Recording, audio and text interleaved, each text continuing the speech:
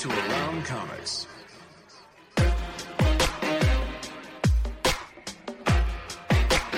Comics.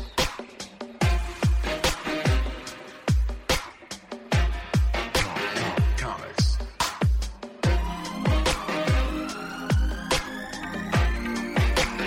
Comics.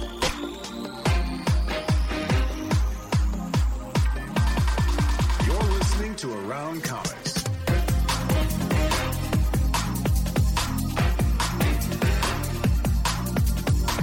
Hi, Sal's speaking into his microphone, but can't hear him.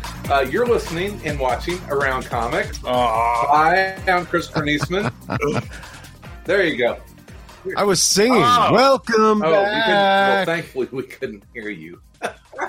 Yeah. That's Sal. That's Tom. I can't remember the words to this song. It's been too long since I seen Welcome Back Cotter in the 70s. What's up?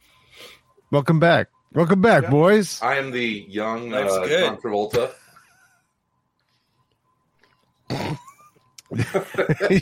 Yeah. Like your Of nose course with you a are. rubber hose.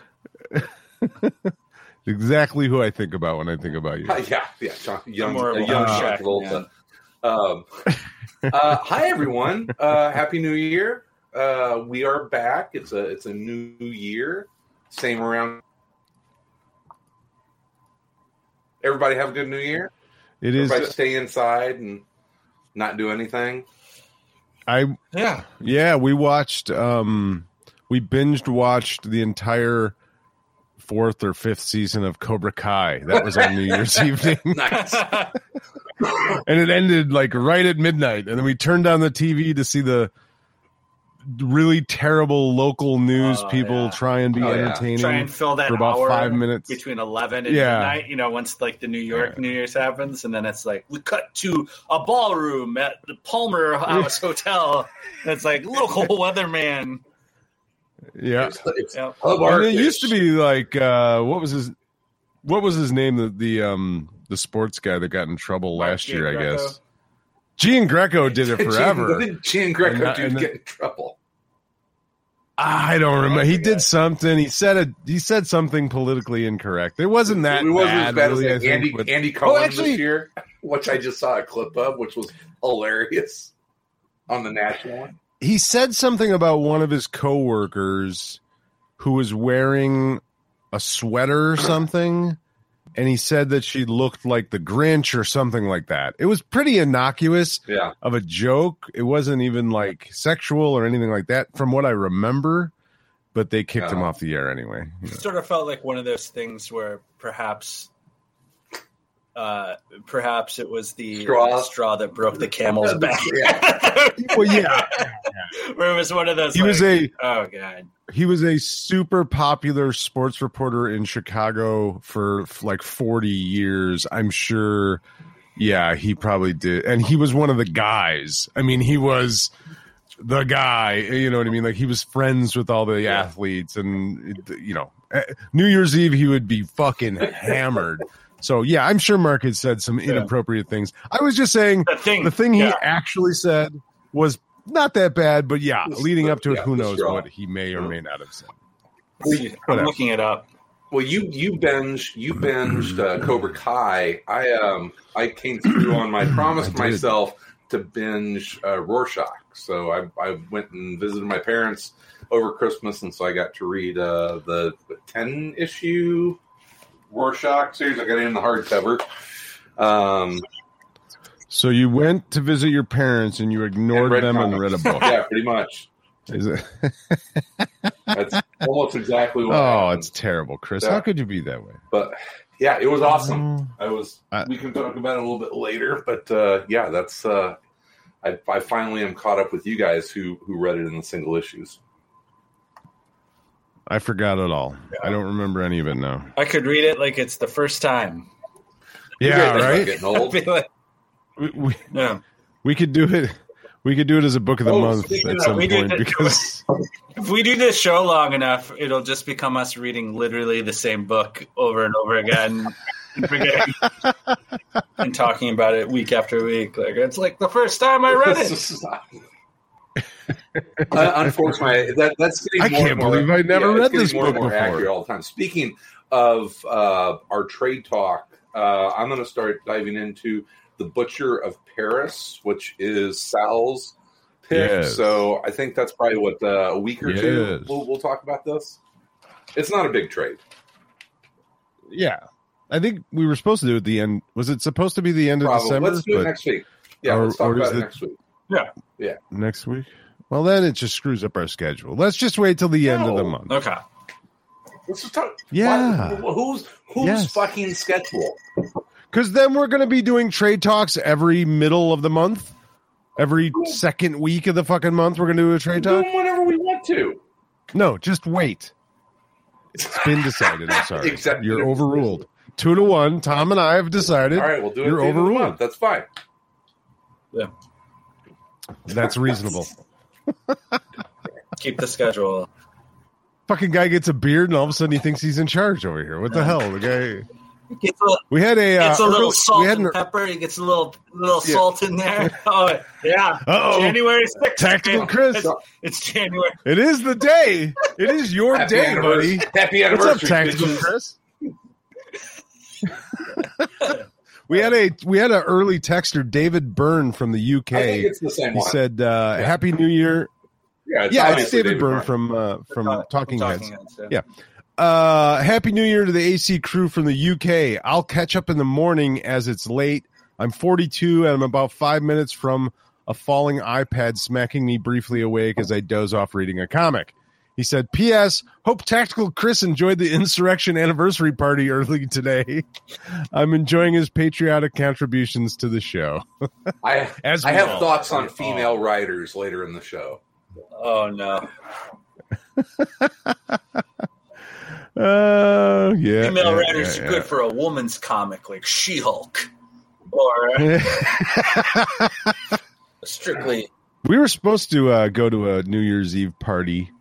But then the hosts got COVID like 3 days before. And it was funny because I was like, I don't know, honey, maybe we should stay home. I don't, maybe it's not a good idea to go to a New Year's Eve party. COVID's really kind of spiking.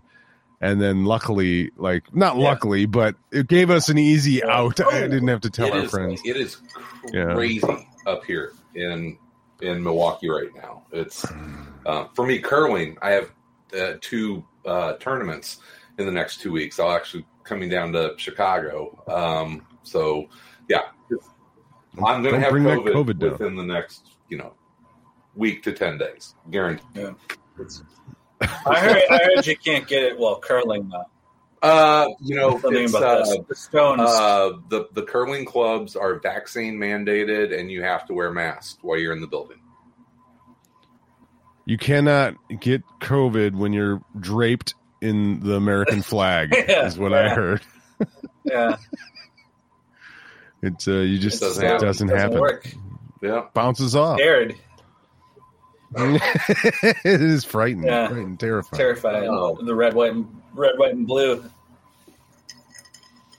I didn't realize it was Insurrection Day. It's Happy Insurrection Day today, and until the day was almost over. Pardon me.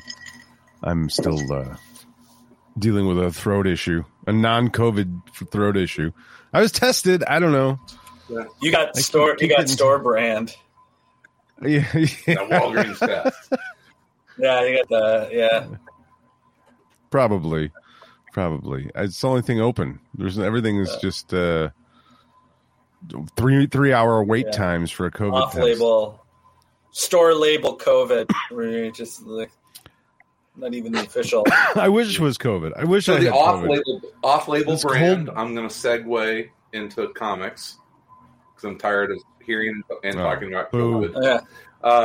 So off-brand, One Star Squadron. Have you been reading it, Tom? I read the first issue. I haven't gotten to the second issue. The second one is fantastic. It focuses on Minuteman as a Mariclo addict. Yeah, it makes sense. Yeah, And who wrote it? It's Mark Russell, right? Mark Russell actually, he writes himself into the story, which is kind of funny. So, yeah, one of the heroes has to take a low-paying gig appearing at a mid-level comic book show, and his table is next to Mark Russell's. That comes up in Justice League Incarnate too. DC editor ends up in that in issue number 3. Really? Which is great. A truly wild comic book. I finally caught up on reading all of it. All the stuff that came out of the event thing that I actually liked for the first time in a long time. What is the plot line for Incarnate? Refresh me. It's all the Justice League. It's like a Justice League made up of characters from all the different Earths, and they're trying. So it's President Superman, and it's Aqua Woman, and Thunder, who's like the Thor of Earth 7, and Captain Carrot, and they're trying to stop Darkseid from taking over, the universe and all that. And it's a truly great use of the multiverse. For the first time, I think ever, someone's actually used it in an interesting way. Leaned into it. Yeah, I leaned into it. The plot of the third issue is, the heroes all get separated and they get sent to different Earths. And President Superman ends up on Earth 33, which is like our Earth. And so the only way he can tell the other heroes where he is he's got to publish a comic book explaining where he is. So he takes 2 months. It's like, oh, how long could this possibly take? And him and one of the other heroes take 2 months arguing about trying to sell this idea for a comic book. So it gets published. So it gets published. The story leaks through into one of the other multiverses. And there's an editor at DC who's trying to convince them that Darkseid needs to win for the story to work. And they're arguing with him. And it turns out that the editor is Darkseid, who's been hiding as an editor, trying to convince them that they need to write that Darkseid wins. So it's a wild comic. Wild stuff. Well, it's great. I mean, it's you got your Thomas Wayne who becomes an honorary member of the Zoo Crew as he gets stuck on. Is this Batman Thomas Wayne? From stuck. What is it? Flashpoint. Yes. Yeah, that's funny. So it's Did he have to dress up like a furry in order to? No, but he's a bat. He's a bat. He's a bat. He's just in that very cartoony style, and so it's this grim Batman on Captain Carrot's planet, and all the other Zoo Crew members love him, and they make him. Yeah, it's great. It's a great comic. It's very let's just do everything all at once, and it kind of works. Yeah, it's kind of just empty everything in the toy box. And grab. I don't always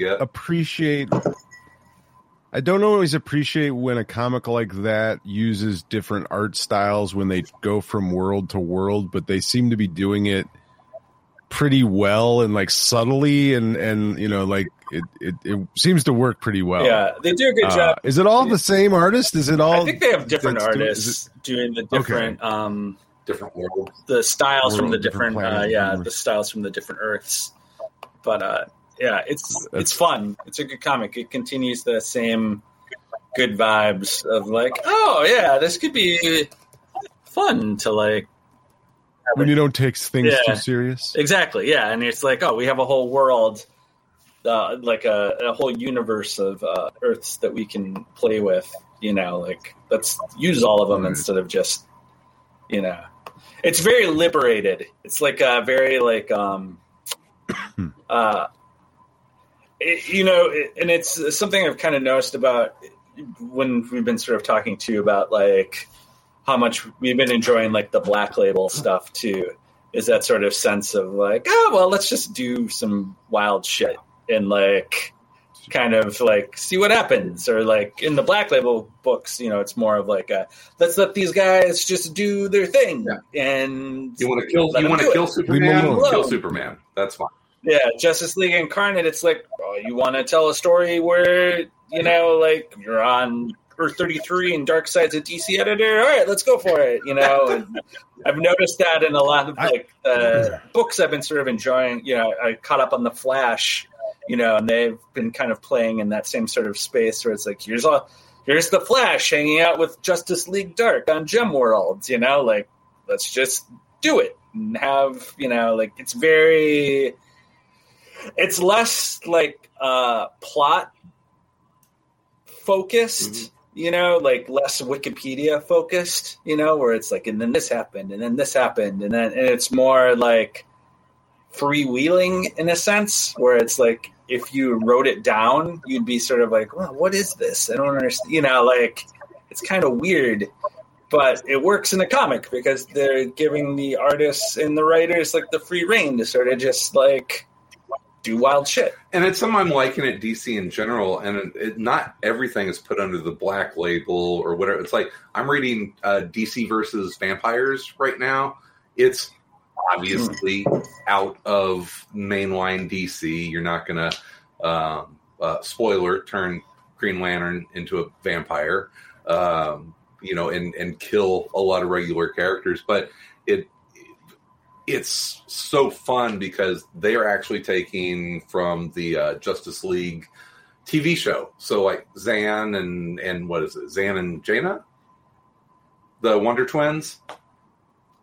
Oh, I can't remember what their real names are. They are in DC versus Vampires, and it's weird because it's an oddly dark series, but you have these very just like Saturday morning based characters, and it's But back to your point, it's like, you want to pitch a story where vampires are running amok through the DCU, and you want to use the Challenge of the Super Friends characters. Yeah, sure, go for it. Yeah. Yeah, like the Swamp Thing book that we read, the Jeff Lemire, Doug Mankey Swamp Thing book. Is Green Hell, Swamp Thing, Hell. It's kind of it is a Swamp Thing, but they did a really nice job of kind of burying the lead in. Yeah, they gave you a few twists that you're not quite expecting. Of like, oh damn, like I didn't think it was going to be this. It's awesome, right? Yeah, it's great. They took you bloody well long enough. I mean, I was legitimately like, that's cool. Okay. Because we get old constants. Because they kind of hide. Yeah, you're kind of like, oh, okay, I get what this story is. It's like Swamp Thing, but it's a bad guy, and it's like, oh, well, yeah, it's that, but also like Swamp Thing that something. Yeah, like that was a neat little twist of who Constantine conjures. I don't want to spoil it. If no one out there is. You already did. You just spoiled the best spoiler. Best spoiler, but there's another spoiler. It's good though. And Doug Mankey's art's creepy anyway, so it's sort of like that was my only disappointment with this is that we didn't get to see Christian Alame inking Doug Mankey. So I don't know if that art partnership is still going strong or not. We'll be back after a quick break. Do you ever wish you could sit in on a conversation with some of your favorite authors and listen to them talk about their writing process, their path to publication, and of course, their newest novels? Hi, I'm Marissa Meyer, best-selling author of The Lunar Chronicles, and I would love for you to check out the Happy Writer podcast, where every week I talk with other writers about books, craft, inspiration, and how to bring a little more joy into our lives. The Happy Writer is available wherever you get your podcasts, or find us on Instagram at Happy Writer Podcast.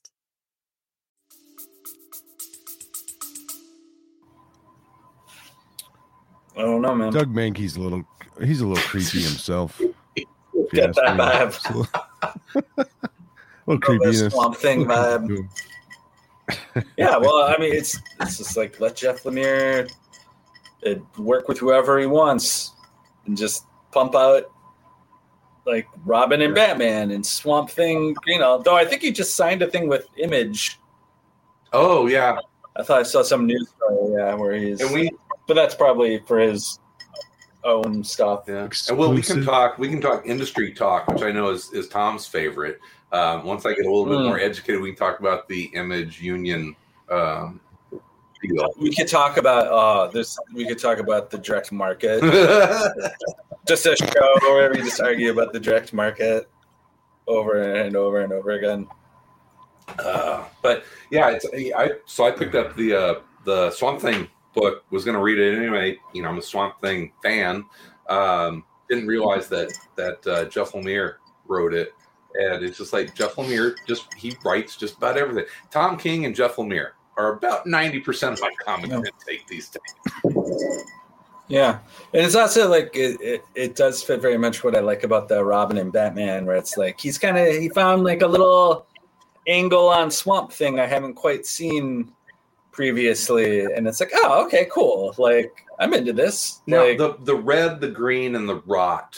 Who came up with that? Was that an Alan Moore thing? Was that in Lemire's other run of Swamp Thing? I forget when that came. The green and the red is from Alan Moore, and Morrison had stuff to do with that, with Animal Man being like sort of like the connection to the red and stuff like that. So it's like, it's not like there's a bunch of stuff that he's invented. Yeah. But more just like he found like an interesting angle on all those elements by sort of like taking them, out of continuity and kind of putting them in a new context and kind of putting a different twist on it. It's like, oh, okay. Like I'm interested to see where this goes. And a genuine I think Alan Moore came up with the idea of the what does Constantine call them? Parliament. Parliament. The Parliament, yeah. But I think Lemire's thinking of it like, okay, well, at the end of the world, the Parliament is concerned now with their own survival. Yeah. And they're not concerned so much with the comings and goings and the machinations of man. They're like, how do we survive? How do we get through this now? We need to wipe things wipe clean. The slate clean and start over. I like that one scene because it's like the red is like, well, I can't do it, and the black is like, nope, I can't do it. It's like, sorry, green, it's kind of up to you, buddy. You're gonna have to kill all of humanity that exists. Green's like, oh, sure, fine. Okay. We'll do it. Okay, I'll do it again. Some gory, some very going to town on the decapitations and blasting people's eyes out with the woman with the shotgun, where she was just like, whatever. It was like, eat this or whatever, and then the next scene where it's just that wood spike going right through her eye. It's like, okay, that's yep, it's a Black Label book. It was an interesting combination of the Swamp Thing's vegetation, but it also had this sort of body dysmorphia, not dysmorphia, what's the word I'm looking for, like the thing or like something, the body horror, like the like body. It had a little bit of that flavor to it with them. Just there was this twisted version of Swamp Thing. It was this evil, corrupted sort of version of the Swamp Thing, and it was pretty gross but cool at the same time. Mankey was pretty awesome. Keep making them. Keep pumping up. I love everything about the Black Label stuff. I love the format. I love that. Like, I read one. I know you didn't end up getting to it, Chris, but the second issue of Catwoman, Lonely City. It's a long fucking book. Like, I don't even know how many pages it is, but it's 53 pages. Cool. And it's like, that's a great, like, what a great chunk of a comic book. And never it's so feel fun, like I haven't so beautiful. Gotten value when I buy a Black Label book, right? Yeah, I will, like, all the Black Label stuff so far. There's been very little that they've put out under the Black Label. My only regret is some of the stuff they put out, they haven't put out in the wide format. Like they put Adam Strange out as a Black Label book, but it wasn't the wide format, and I wish it was because I would have loved it even more. But yeah, I don't know. I mean, I don't want to talk bad about Dan DiDio, but like ever since he's been outed at DC, like I said, I don't have anything bad to say about the guy. A lot of new and weird format no stuff question. while DiDio was there. Yeah, but I just feel like there's this new energy of I look at Black letting Label, creators do Black a lot Label of as kind of the resurrection of Vertigo in some ways. Yeah, but not really. I mean, Vertigo was such its own thing. I mean, I think that's I know what you mean. It's the spiritual as far as like letting of Vertigo at DC. Yeah, I mean, letting think that anyone that would, the Vertigo series that we love would now be like Image series or other companies. But I think, to me, they almost remind me more of like they got more of like a European vibe to them. Like, here's like this artist, like this is Cliff Chang's, like Catwoman, like like, and this is like you're getting this right, and it's that like this vision, right, and like Jeff Lemire and Doug Mankey's vision of Swamp Thing, and it's like very unencumbered by anything, and it's very like you get to like you can tell that this isn't like a book where it's like, well, we have to get a fill-in artist to do like an issue in the middle, like it is. Here's a story. This is a complete thing that we're doing. This is it. Yeah, and it's like this is the thing, and it's going to be us doing it, and it's our idea, and it's like unencumbered. Let them go. Unencumbered by other things, and like they get to have a vibe. Like I don't even know. Is there someone in charge of Black Label? Like is there Karen Berger? You know what I mean? Like I don't. Yeah, I don't even know. I would imagine you know what I mean? that Like, there's someone who's like a senior editor of Black Label or whatever, but not that. Yeah. The other thing, which I didn't know, because I love the paper format, but I bought the Green Hell in digital, and that format works even better on a fucking iPad. Like it's perfect for an iPad, better than a regular comic, just because it's a little wider and there's less panels usually per I wonder if that's on page, purpose. and it's just like, oh man. I started to think that. I'm like, I wonder if that's why they have that format. It's more of an iPad tablet-sized format as opposed to a traditional comic is a little thinner than most tablets. It's utilizing that space. Yeah, it works really well. I'm with you. I love the oversized.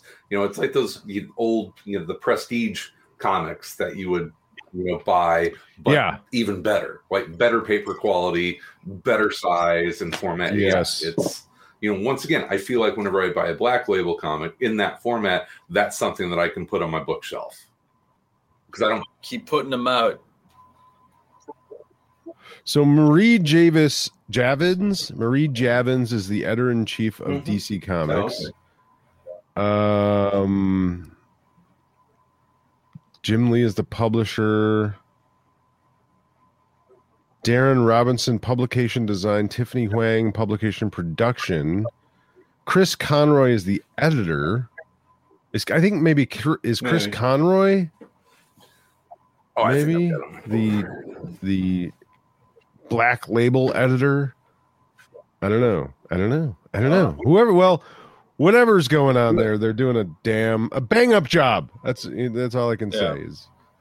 It's always excited. I'm always excited to see what new thing comes out from it for this jaded comic fan. Where I'm like, right? Yeah. I'm like, oh God. Some other. Well, in the meanwhile, like it's funny because, and I don't know, I'm sure there's people that are enjoying it, but I look at like the stuff that came out this week from Marvel, and I'm just like, Darkhold Omega #1, The Marvels #7,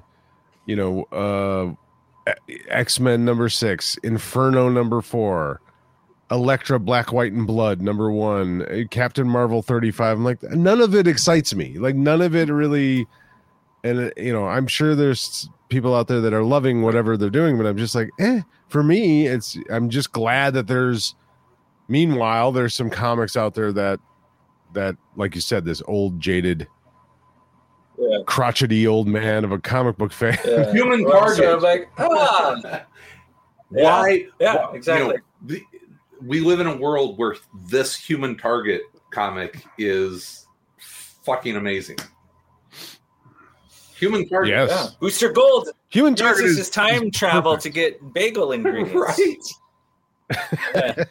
I mean, and that makes sense. It's this amazing balance between being a really funny book with this backbone of.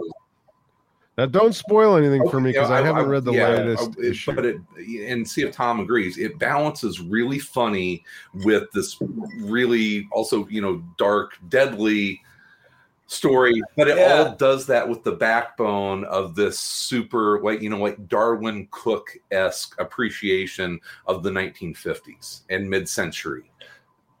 And so it kind of has. I mean, I think it's like, I think when we talked about the first issue, the idea of like, how does Guy Gardner fit into that world, right? Which is what makes it interesting, where it's like, how does Booster Gold, like, how does that tone fit in this world? And it works really well. It's sort of like, I don't know, it might be inching up as my favorite Tom King thing, because I think I like that tone, like that weird mix. And it's not as Greenwald, convoluted. It's not the as artist. Is it Greg Smallwood? He's the star of this book. I mean, King is writing a really neat book, but without Smallwood's art, that is what gives it that amazing man out of time feel almost. But it's also why do all? Yeah, it's simpler in a way, which I think is good. Yes. It's like it's less twisty and turny for a mystery, which is weird, but it is dumber. Yeah, it's dumber for us dummies. Yeah. It's easier for us dummies to follow. Yeah. Thank you, Tom. Dumb it down, please. We really like your comics to look at. And my God, for him, why do all like artists, graphic designers, anyone that likes art, we still are obsessed with mid-century sort of style of art? Sweet, like I know and the easy answer is because it's so good, but there is this like that is such it's almost cliche at this point. Like the mid-century art, and I'm as guilty as I fucking love it, and it's cool, and there is something. Yeah, Sean Wheatley, you're right. It's just fucking cool. Like there's no moment in art that is necessarily cooler than that. At least this for Cashin me, book is awesome if you can ever find it. It's mid-century art. And it's no ads. It's all 1950s ads. I use it as a design reference when I want something to look mid-century. It's a great source book. And you look at it, the fashion was awesome. Just, everything looked fucking cool, man.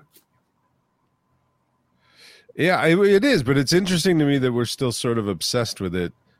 And it's representative. It's representative of rose-colored glasses. It is that nostalgia that none of us. None of us existed. None of us went through it. None of us actually lived through it. It is the fictional when America was great time was the mid-century. It was after I mean, I know. Put on the glasses, Chris. Tactical Chris loves mid-century art ads. Back in the day when Beaver was real entertainment, and that's what real Americans watched because they loved when ads made sense. They loved America. And none of that pinko commie bullshit was ever tolerated. You could tell what a commercial was for back then. Chris, you just don't have nearly enough asshole in you to really pull off. I'm not able to go to that place. It hurts my heart. I know. You got to sell out, brother. You got to really sell out that character because I think I think if you could really sell out on it, you got a hit on your hands, my man. Tactical Chris is. Yeah. I gotta say, we need T-shirts. We need Tactical Chris T-shirts with an American flag and a fucking eagle on it and a beard. Around America. Around America. Around America. But yeah, I mean, I found myself over break. I was reading a lot of comics, and I just found myself being like, oh, I was reading a bunch of DC books, and I was like, I really like all these. Yeah, right. I'm like, huh, okay. Like, it's been a while since I could say that about, Marvel or DC, that I was like, kind of that. They got you. That, like, oh, yeah, there's a bunch of really good stuff. But I'm looking forward to reading the next issue of this. Or like, like Catwoman Lonely City, where I was like, this is awesome. I'm glad I get to read this. Like this take on this character, I think there's something really cool about leveraging your iconic characters that way, where it's like you could tell a Catwoman story and it's like, just tell a everyone knows enough about Catwoman that you can just tell a Catwoman story. You don't have to And I love that it's not any specific Catwoman, but it's also all Catwoman. You know what I mean? It's like it references other eras of Catwoman, and yet it makes fun of itself in some ways. It's really a fun little just joyful book. Well, I think Tom read said the key phrase, and that was, when I was done, I'm really looking forward to reading the next one, and that's when that they're telling an engaging story. It's one of the things that Tom King does that irritates me, is that there will be lulls in his story. Now, I know well enough that with a Tom King story, there's going to be a payoff at the end, but it's like reading Rorschach. I'm just like, I would have felt bogged down after like issue 4 or 5, and then he gets into a big reveal and it just kind of jets forward. But I feel with a lot of the DC stuff right now, it does entice you to get that next issue, which is awesome. Get it. Keep letting the comic creators just make their stories. Seems dumb, Make right? good shit. I'm always Seems dumb that's like the key to like comics, is like, just let the good artists do the thing they want to do. Yeah. You mean just stay out of the fucking way of the creative people? Let them. Quit trying to put your 2 cents in, you fucking hack. I read another book. All editors are dark side. I read another book, I think it's Black Label, but it's definitely DC, and it's definitely an auteur work, which was Batman One Dark Knight by Jacques. Very good Batman, of course. An interesting take, written and drawn. a little something. Oh wow! Written and drawn, and I think it's his first written and drawn work. And it's always fun to see someone, expand on their talents. And I mean, for years we've always talked about like, artists are storytellers. Like they're not just drawing what the writer writes. They're storytellers too. So it's pretty natural a lot of times. I think sometimes the hardest thing is just dialogue, maybe for artists to turn into Jack writers. Kirby. But yeah, well. But I think that's easier and easier maybe to do, just because there's so much better stuff to sort of be able to reference and pull from, that kind of thing. But the thing though, I don't want to get into the book that much. I mean, it's a very action packed. I mean, it's not like a super, it's dark. It's a dark Batman story. It's a very jock Batman story. It does have some surprises to it, but in reading all these books where it's an artist and a writer, the thing that always just fucking blows me away is like I can't imagine the joy that must be to be able to just sit down and create a fucking world, you know, like, and to the satisfaction they must get, a guy like Jock or you know, Frank Miller or Scotty Young or, you know, whoever, you know, whatever these guys that can write and draw, any of these guys that can do it all and just create their own fucking world out of nothing but their mind is so impressive and so amazing. And it's just, it has to be such a wonderful, wonderful feeling. I'm sure there's a lot of stress and anxiety and obviously the hard work that goes into it. But at the end of the day, when you're done with it, I can't imagine something more fulfilling than that of like, here it is. Here's, you know, for the rest of my life, here's this thing that I made whole cloth with my own fucking brain and my own hands and nobody else. And this is it. And, you know, in seeing Jock do that with Batman, because Jock's done a lot of Batman stuff, a lot of iconic Batman covers and Batman stories and that kind of thing. But for him to be able to sit there and go, okay, now here, you know, like Sean Murphy, when he did the White Knight Batman stuff, it's like, you know, and he's done his own stuff too, but like to have those and then like to have a hardcover printed of that and like that's going to be on people's bookshelves and that's always going to be there. And it's like, God, that has to be such a fucking amazing I remember feeling, and I'm glad that you're seeing more and more David artists. Peterson back in the day about mouse guards, you know, and I think that he very early on knew that that's what he wanted to do, and that's, you know, that's what gave him joy, was creating that world. So yeah, I mean, that's the dream, right? Yeah. And we talked to Scotty about that forever. Yeah, it's got to be. I mean, yeah, there's nothing. I mean, you know, as I get older and older, it's like you go through life and you sort of, you know, most of us have just regular jobs. We work for somebody else. We kind of do what they want, and whether good or bad or indifferent, and we're trying to just sort of survive and provide and do things for our family. But like, you know, to have that thing where you just, no, this is something I did without anyone else, without anyone, you know, it's my idea. I created it. I made it. I thought of it, and boom. Which is, I think, why we kind of, you know, one of the reasons we do this podcast is like, you know, this is something we created and we do. And you know, it's that fulfillment of that's why I do photography. That is, of you know, making photography is my creative outlet. Yeah. That I know that there are things that are probably going to be, you know, here after I'm gone, hopefully.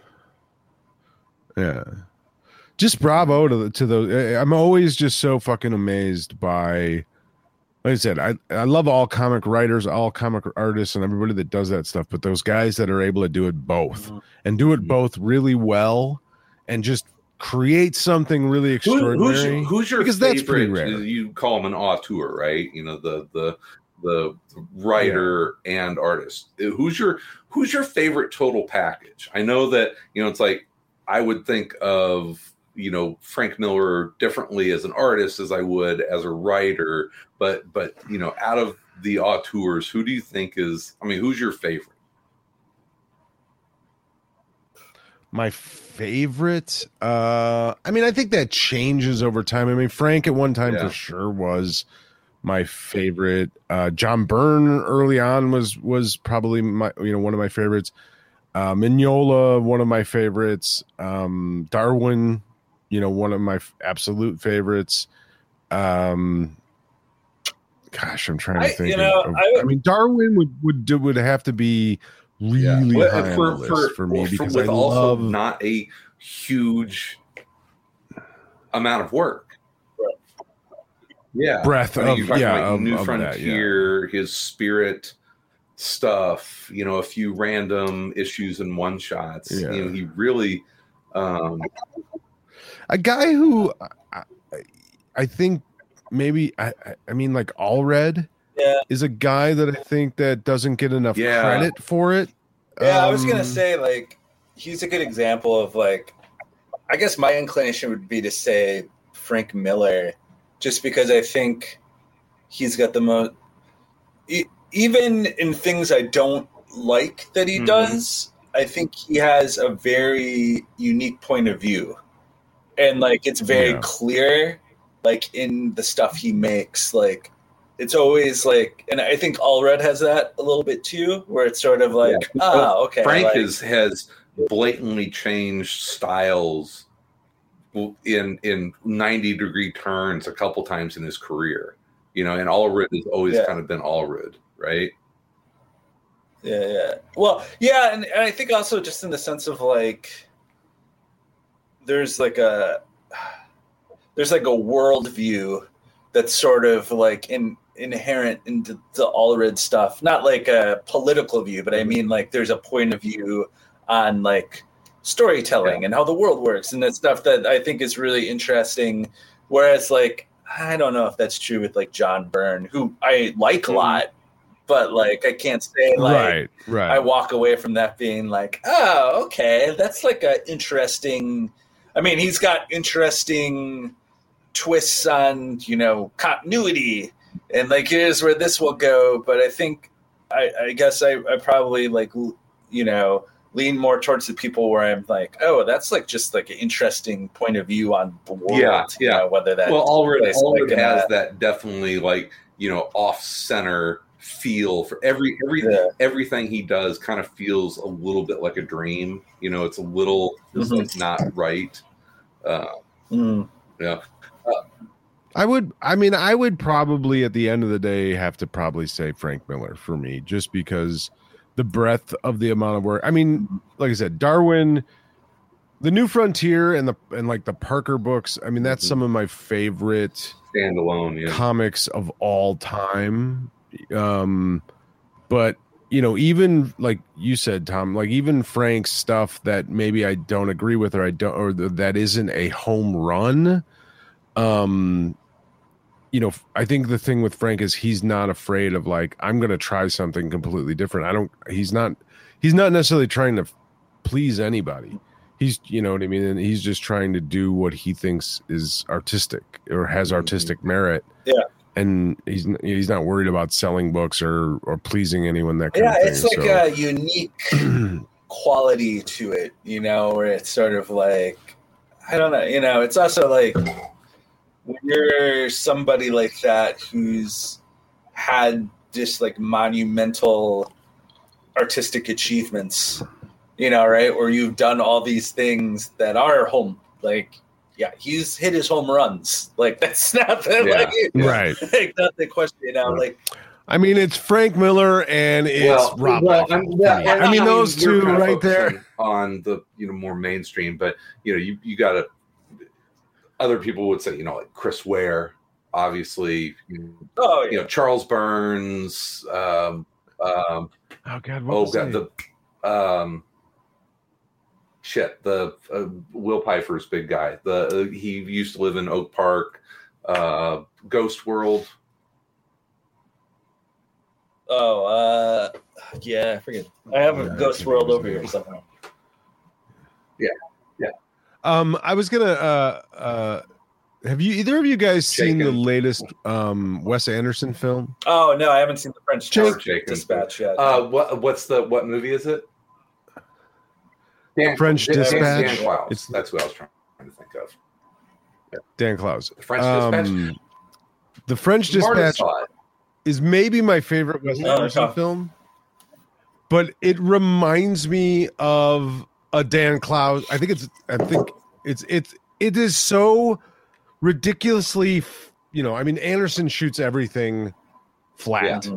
You know what I mean? Like everything, but he does it to such a degree in this film and to such detail and so wonderfully, where it's like like the thing with a Klaus book, part of it is like sort of a Where's Waldo thing, right? Like you're like searching the panels and like seeing all the detail in it and where everything kind of, that's what this film was like for me. Like every scene was like, I'm going to have to watch this movie again because I missed a couple of things that were happening in the background of this sort of square, but at the same time, maybe my favorite Wes Anderson film. I enjoyed it so much, but it reminded me so much of a Daniel Clowes comic book.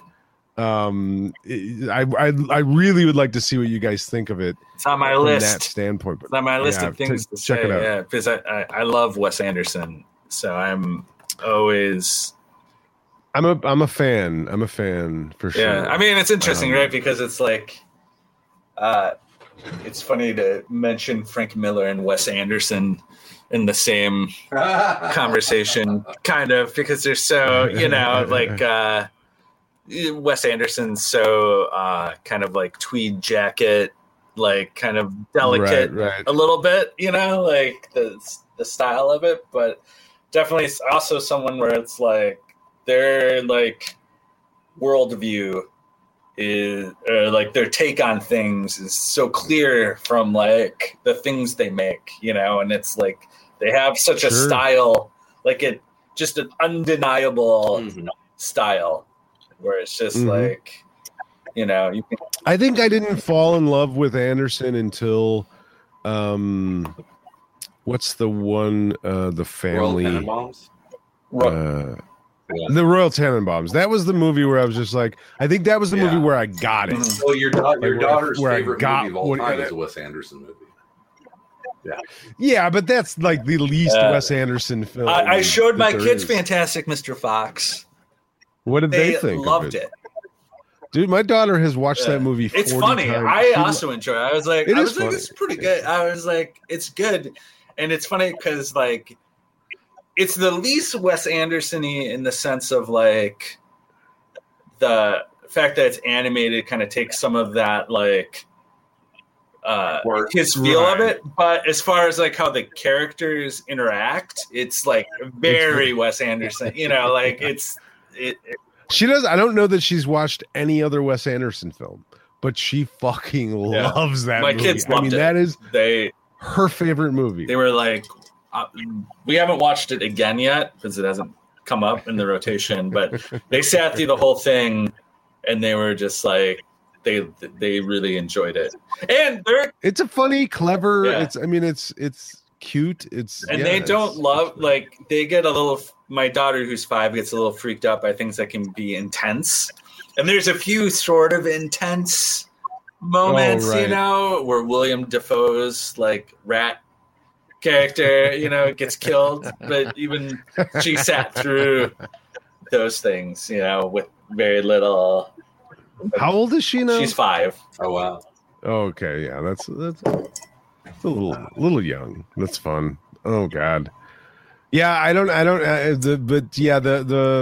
think it's Daniel Close. Is it Close who I'm thinking of, or who? Yeah, it's Ghost World. It's 8 Ball. But he does everything very like. Who's there's another guy though. There's another like in the same realm of him. Yeah. Is it? It's not Charles Byrne. No, that's not who I'm thinking of. But it's like really detailed stuff, like super detailed. Garro. Oh God damn it! I see some people have mentioned Chris Ware. Chris No, not there. No, Chris Ware. It's Chris Ware. That's who I'm thinking of. Well, he's another Chicago guy. It's because everything Chris Ware does is super flat. It's super flat, but super detailed. like flat colors. It's almost.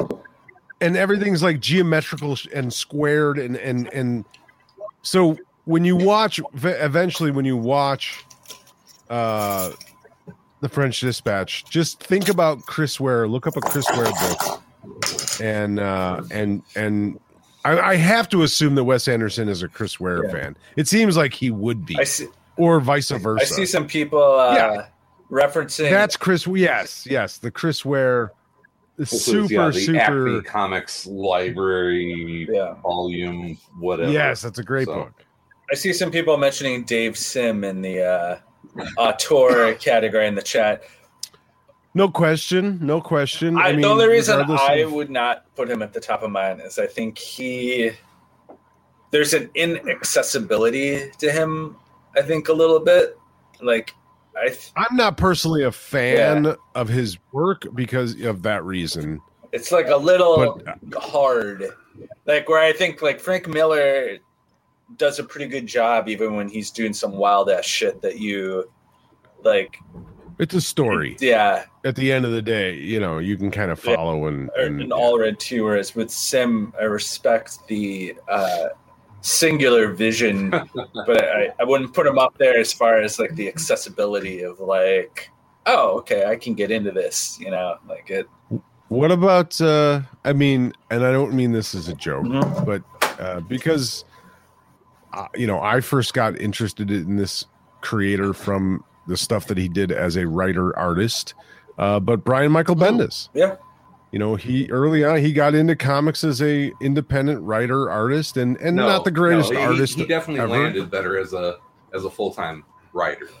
But there is something I always admired about, like, I don't know, like just fucking torso, fucking doing it. And exactly. Like, that's what I mean. And that's what I'm saying. Like, I'll make it. I wasn't saying it as a joke, and I'm not trying. I am not saying it to try and like shit on Brian Michael Bendis, but it's like his early work is why I became a fan of his. It was his independent stuff is why I became a fan, and it was he wasn't a great artist, but you could say the same thing of guys like Matt Kent and Jeff Lemire to a certain degree, comparatively. Yeah, well, that's a Frank Miller thing for sure. I think Lemire and Kent are pretty remarkable artists.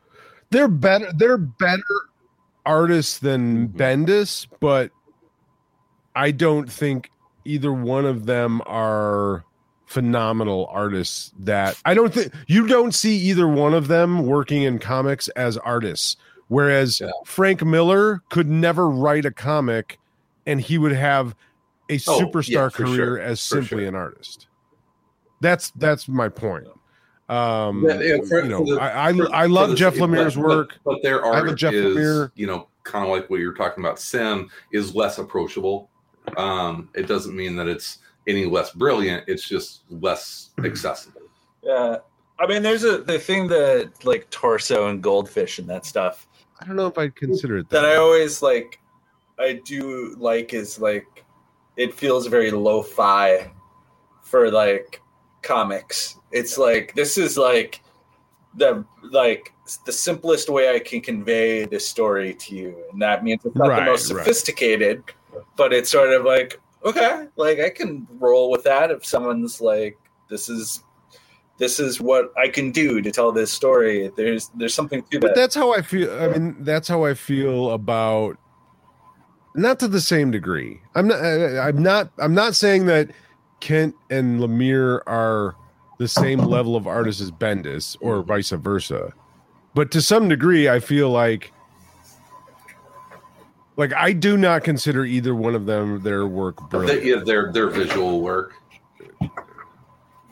Visually, I don't find their work brilliant. I like Jeff Lemire's work more than I like. Hey, look, I'm Chris. I'm holding up Jinx. Oh, it's Jinx. There you go. But I don't know. Yeah, I know. But I think it's sort of lost in the personal tastes and that kind of stuff. But I get it though, because it's I've yet to see either artists like change styles to show different artistic chops. It's like they may be kind of siloed into those styles, right? Yeah. Once again, it's this is what I need to do to convey the story. And on the other side of it, you have someone like Scotty Young, who visually is a brilliant artist and is becoming a better writer with everything that he does. But I think early on his work was, it was more about his art than his writing. Now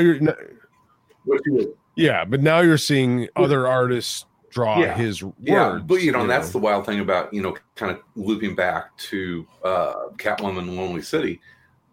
I had no idea Cliff Chiang was as good a writer as this series is showing him. It's really well written. Yeah, shockingly good. Very good point. It's very funny. It's funny. There's some legitimately funny things in it. The one scene I laughed out loud at in the latest issue was where they're like training her and Croc and Killer Croc, Wesley or whatever is it Wesley? No, it's something like that. No, it's not Wesley. Waylon.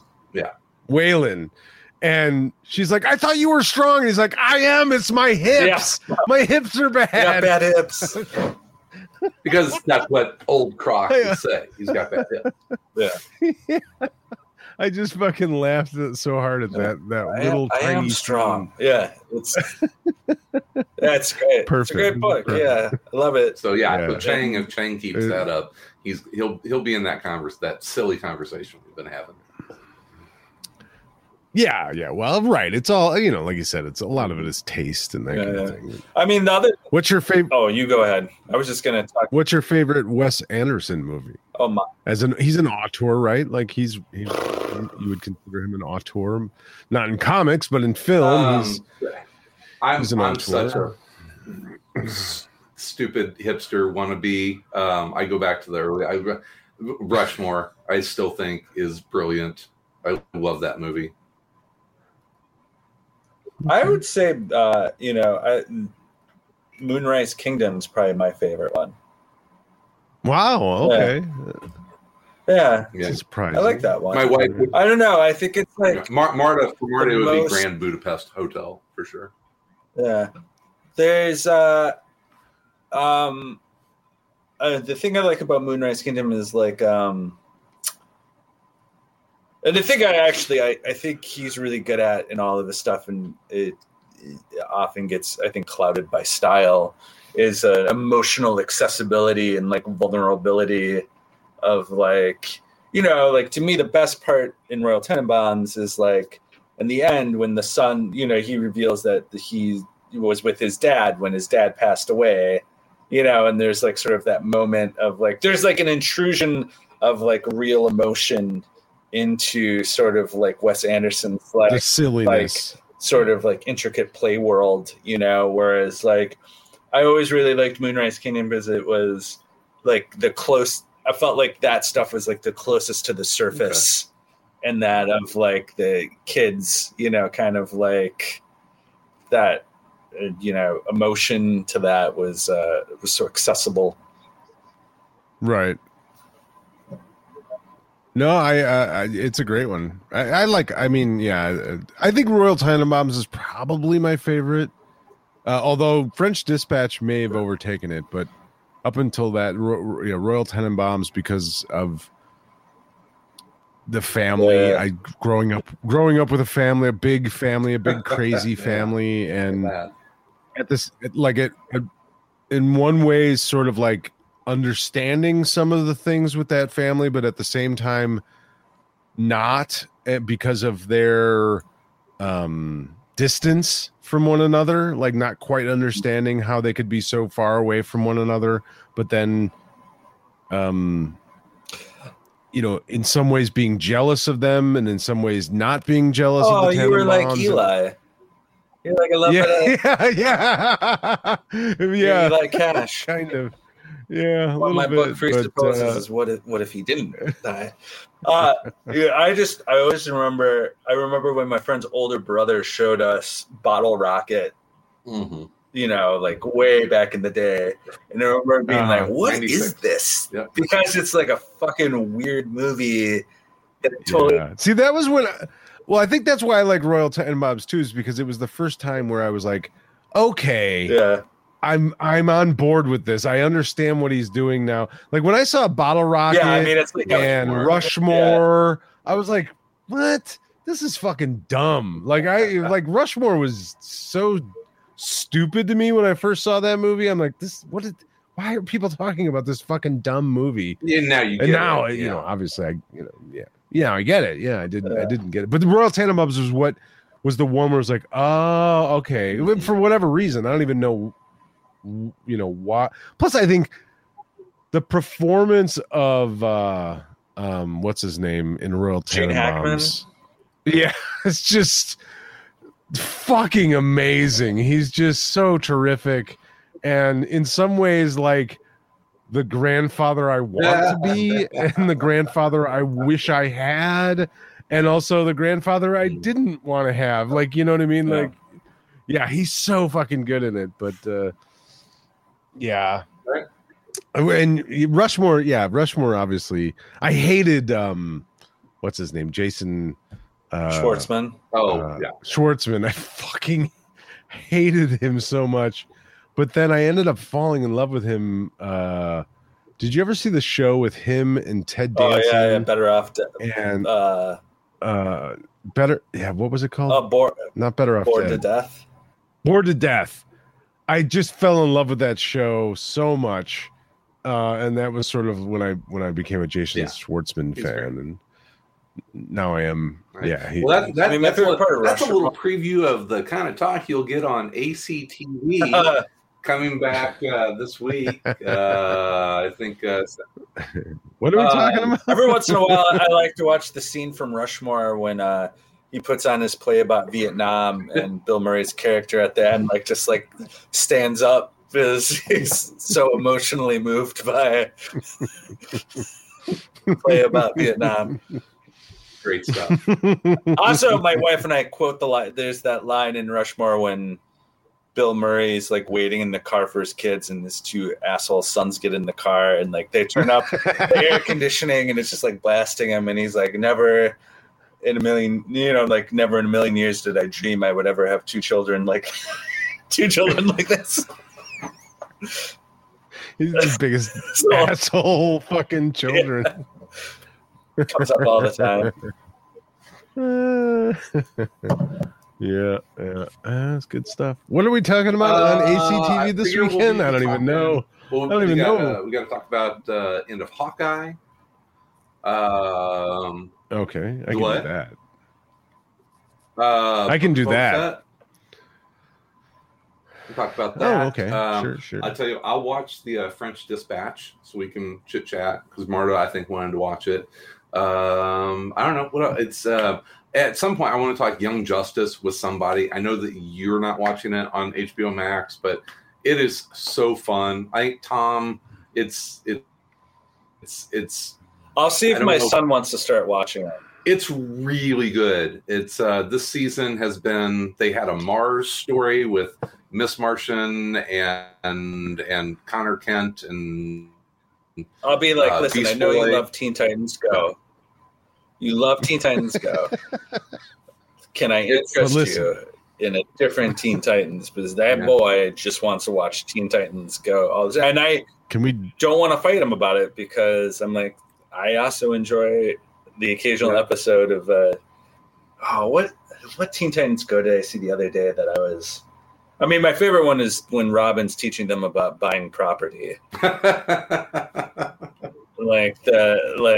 value of real estate, which is a great one. Oh, what the hell was it? I'll figure it out. Don't wait for that. Yeah, it's the first time in DC animated that they've spent this much time on some really C and D list of the DC magic. And you've got Madame Xanadu and Zatanna and Clarion the Witch Boy and Dr. Fate is on one storyline. It's great. It's a lot of fun. Well, maybe I'll try to get into it. I don't know what it is with me and animated cartoons stuff right now. It's okay. You'll come back. It'll be great. Not really. Yeah, you'll come back. One day come back and say, I love cartoons again. So anyways, we'll be talking about some of that stuff on ACTV. You can access that by being one of our patrons by going to patreon.com/aroundcomics. Get all sorts of extra stuff there. It's nice. It's worth it. Yeah, throw us a few bones. What do you guys got coming up? Give us your money. I just released a new episode of Real Crimes this week. If you want to hear about the time that I was at a party with a person that ended up brutally killing a young woman, I tell that story. So, Nice. and how it affected me 40 years later. So I went to high school with a guy that ended up on America's Most Wanted. He was on my. Hey, well, you should come on Real Crimes and he was on my talk about that guy. He was, Tony Amati from Marion. Tony Amati. killing a bunch of people out in Las Vegas. Yeah. Wow. Well, let's do a bonus Real Crimes episode. Did you know him? Did you like actually? He was a wrestler. Wow. Was he a good wrestler? Okay. He was a little guy. He wrestled like 103. A little violent? Was he a little? He was a little gangster. He was a little gangster wannabe. He was Italian. Okay. But he definitely had a little of the Whoa. well, What does that Amati, mean? his last name. He was very Italian. It was my way of saying he wasn't black. But yeah, it was very much a gangster wannabe. Tom, did you go to high school with any murderers, serial killers, spree I went to high killers, school with a mass guy who murderers? drove a car in a drive-by shooting. Okay. Wow, Yeah. all right. Well, there we go. There's something. Yeah. That's something. Yeah. So if you haven't checked out Real Crimes yet, please go to realcrimespod.com or search for Real REEL Crimes on all your favorite podcast places and check that out. There you as go, well. Joe G. He worked with a serial killer. What? He he killed on the Appalachian Trail. Well, Joe G, we gotta talk. You might have to come on and do a special episode. I knew a talking killer. about this I went to guy. high school with a killer with Chris Neesman. Just send me an email, Joe G, detailing it all, and I'll read it Real on Real Crime. I'll make a whole Nice. I love episode it. out of it. Love it. You don't even have to. You don't even. All right, have and to- then Tom almost has his module ready to DM the ACDND. Oh yeah, I'm getting ready. I'm ramping up to it. Come on, Tom. You can't I'm let gonna me do it. down. I'm gonna do it. I gotta Get your monster manual. wrap my heads on it. I think We got we got Will Pfeiffer. Yeah, I think Will's going to join us as a all right. as a player. All right. Well, we got We to. got to get like Gotta Sealy get or ready. somebody, but Sealy's got a young kid now, so. Yeah. Yeah, he's a little tougher. I think we might Scott need Johnson. We should ask lady. Scott Johnson. He'd be down for it. Mm-hmm. Scott Johnson. He'd be fun. Can ask Scott Johnson. We know a lot of nerds. It's not going to be hard. Nerds. It's not going to be hard. Nerdy men. No. All right, so we got all that and more coming up, looking forward to a fun 2022 with you guys. It's the end of the world as we know it. Great. New year. Yeah. New year. New me. Mm-hmm. Same pandemic. It's going to be great. All right, so we'll be back. We'll be back next week. Want to thank all the people that watched and chimed in on the comment thread. We always appreciate that. Feel free to reach out to us, info@aroundcomics.com. We'll be back next Thursday with more comics talk. In the meantime,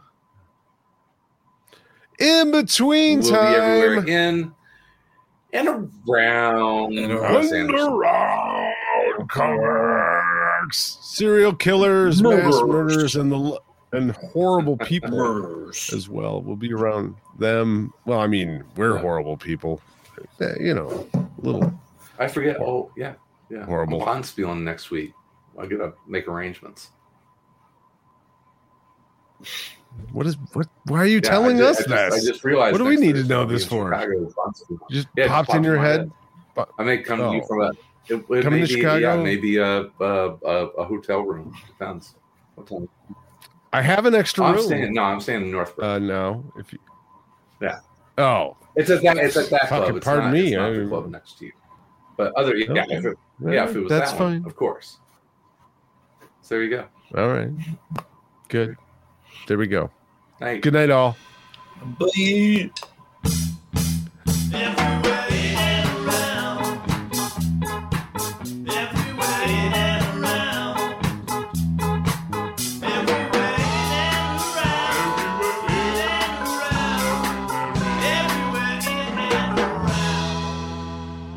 Coming.